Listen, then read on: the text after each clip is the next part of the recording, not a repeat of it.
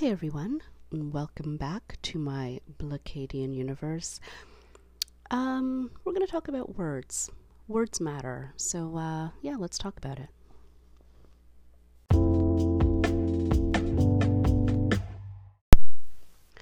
So, I wanted to start by telling a story that I quite enjoy. One of my friends, um, she's a white woman, and you know, I've known her for about 8 years now. And when we first met each other, we're coworkers. Um, I thought, you know, I just didn't think that we would have anything in common. She just seemed very,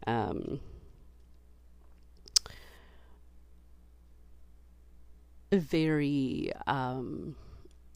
trying to say other than white, just someone who I don't think I could have like a real connection with and friendship with. I felt, I'll be honest, very poor assumption on me, but I thought she doesn't know any black people. All right. That's right. I said it and I was proven wrong. I can admit when I'm wrong. So, but I'll tell you the turning point, of when I thought, you know what? I could like this lady was we were just having this conversation at the office, and this guy was saying, oh, everybody, because we were talking about lactose intolerance, if people are more different races are like, more susceptible to certain types of food intolerances. And, this guy said, white gentleman said, people should just eat where they came from. And I was like, what? I, as the only black person in this grouping of coworkers, I was like, okay, let me just excuse myself from this conversation before I get fired from blowing up at this white man.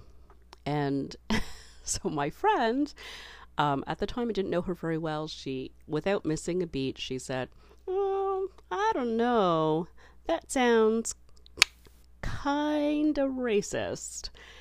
And,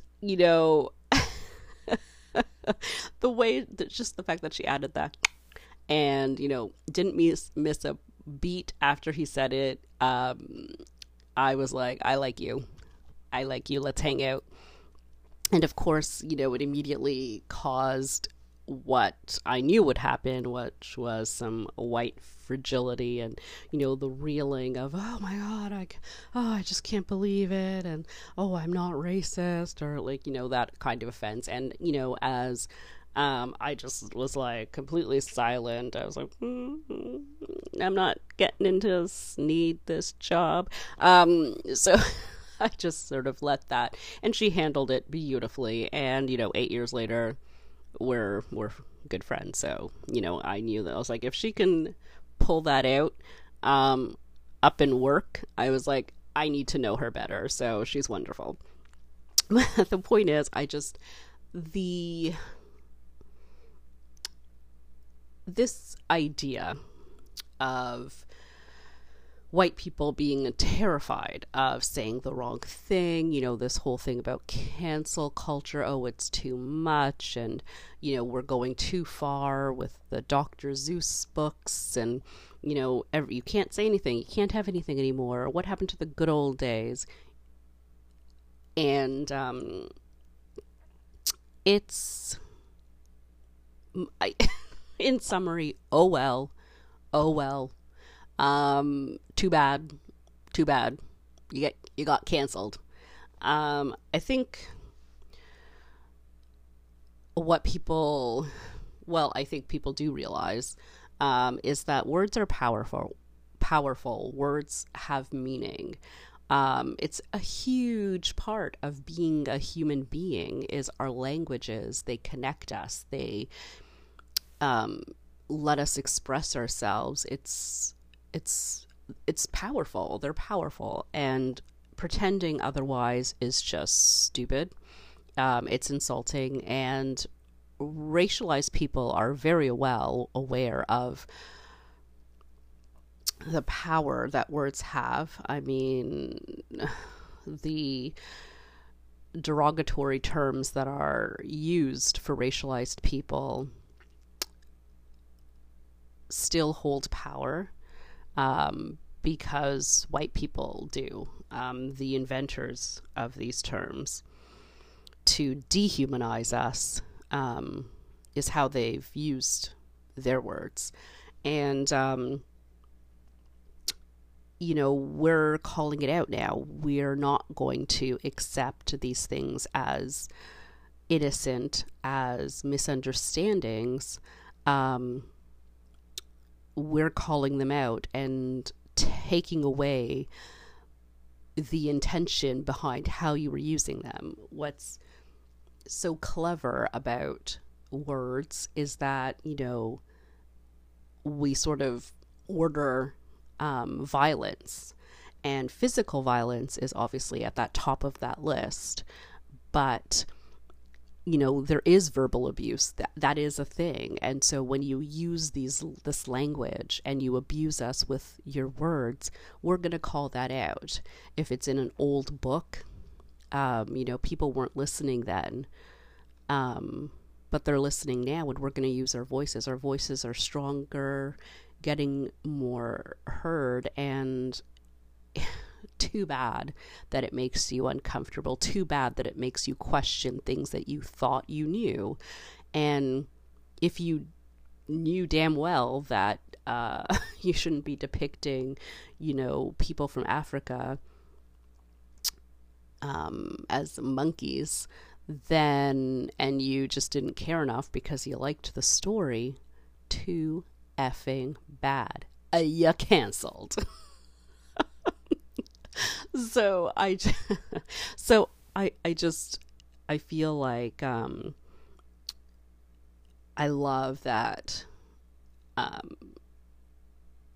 people are paying more attention to words, because I find words powerful. Just as you could be, moved by a beautiful poem or a beautiful song, the lyrics in the song, just the same as someone can be, hurt and torn apart just as powerfully by, something horrible that someone said about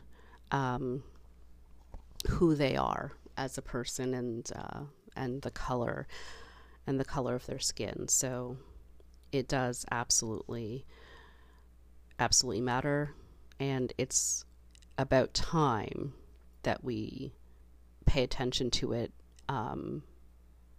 call out racist words when we hear them and say them in the moment,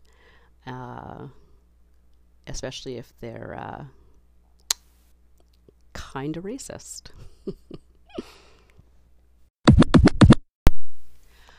So I also wanted to talk about, with thinking about words mattering and the rise of anti-Asian racism, with the connection to the coronavirus. And there's recently the attack, the horrendous attack of the Asian people losing their lives, the 6 Asian people losing their lives. And but I've been paying attention to it here at home in Canada, because right a year ago, dear goodness Lord, at the start of the coronavirus, I worked near like the Chinatown in my city, and I would go every day to various shops to get lunch. I know I should really make a lunch, but I didn't. Don't judge. Don't judge me. But yeah, so I'd go like every day to get my lunch, and I'd go to like a spot, and it was always so busy. Like, it was a tiny shop, and I was always so busy, and you'd have to sort of like wait outside. And I remember just before we got like locked down, shut down, like that week, I was going in and I could just walk right in. Like, there was nobody in there but me, and I didn't get the connection at all. Like, and like, I know the people that work there, and they were like, oh my gosh, like, they were like, thank you so much. And they were so like appreciative, and I didn't get it. I just was like, okay, whatever. But it wasn't until like maybe a couple weeks later that I realized what was happening. And it was that people were perhaps afraid, or you know, just avoiding this neighborhood because of, you know, their racist beliefs. And I mean, it's not a physical violent attack, but I thought, holy crap. I was thinking that's you know, that's a problem. There's also been incidences here in Canada as well of people getting like spit on, people yelling offensive remarks at Asian Canadian people, and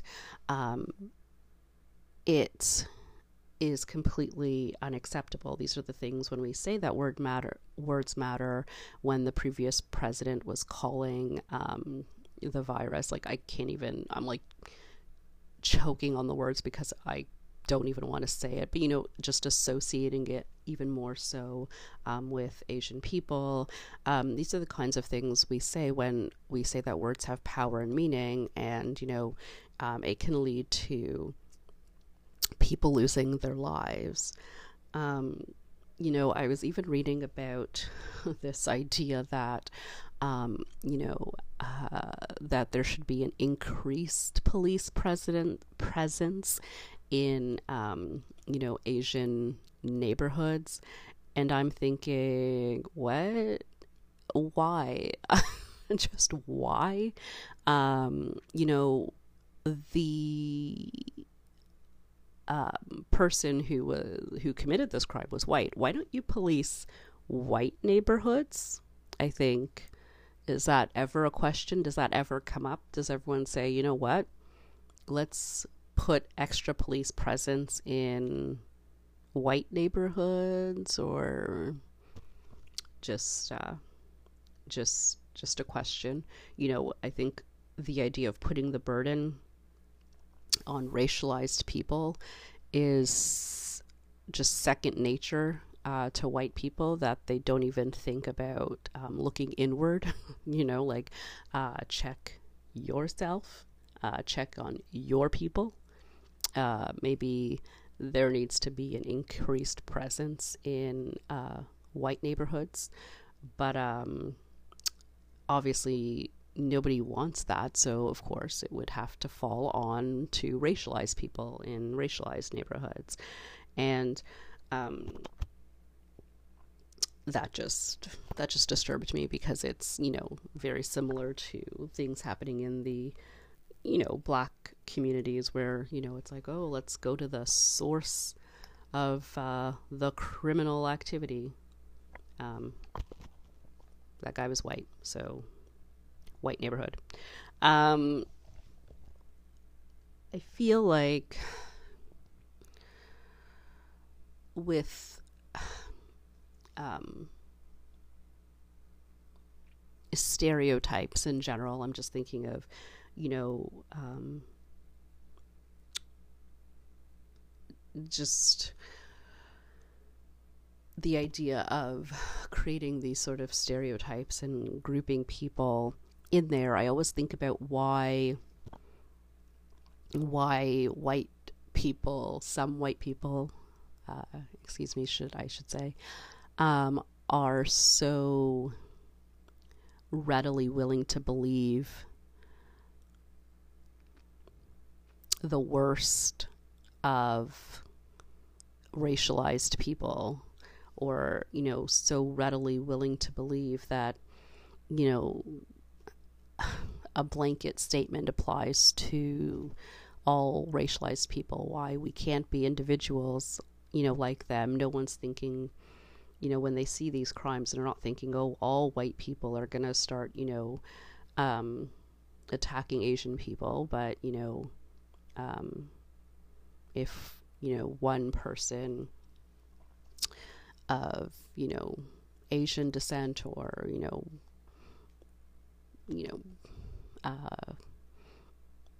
Caribbean descent or whatever the case may be, or African descent does something, then it's true for all of those peoples.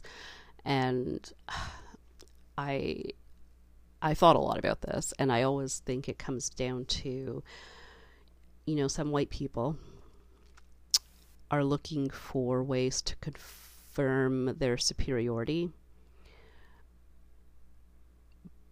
when there really isn't any evidence for it. Period. They're trying to find proof of the lie of whites' superiority, and they're coming up short because it doesn't exist. And I feel like for some people, they know it's not true and they don't care. They just want to hold on to their power. And for others, they, maybe they've been taught it, and they've only recently started questioning it. So when they find examples that confirm it, they latch onto it to show that they're right for believing what they believe. And they were right to believe that, and so they don't have to change their beliefs. And I feel like that's sort of, what it boils down to, which is a shame. But I really do think that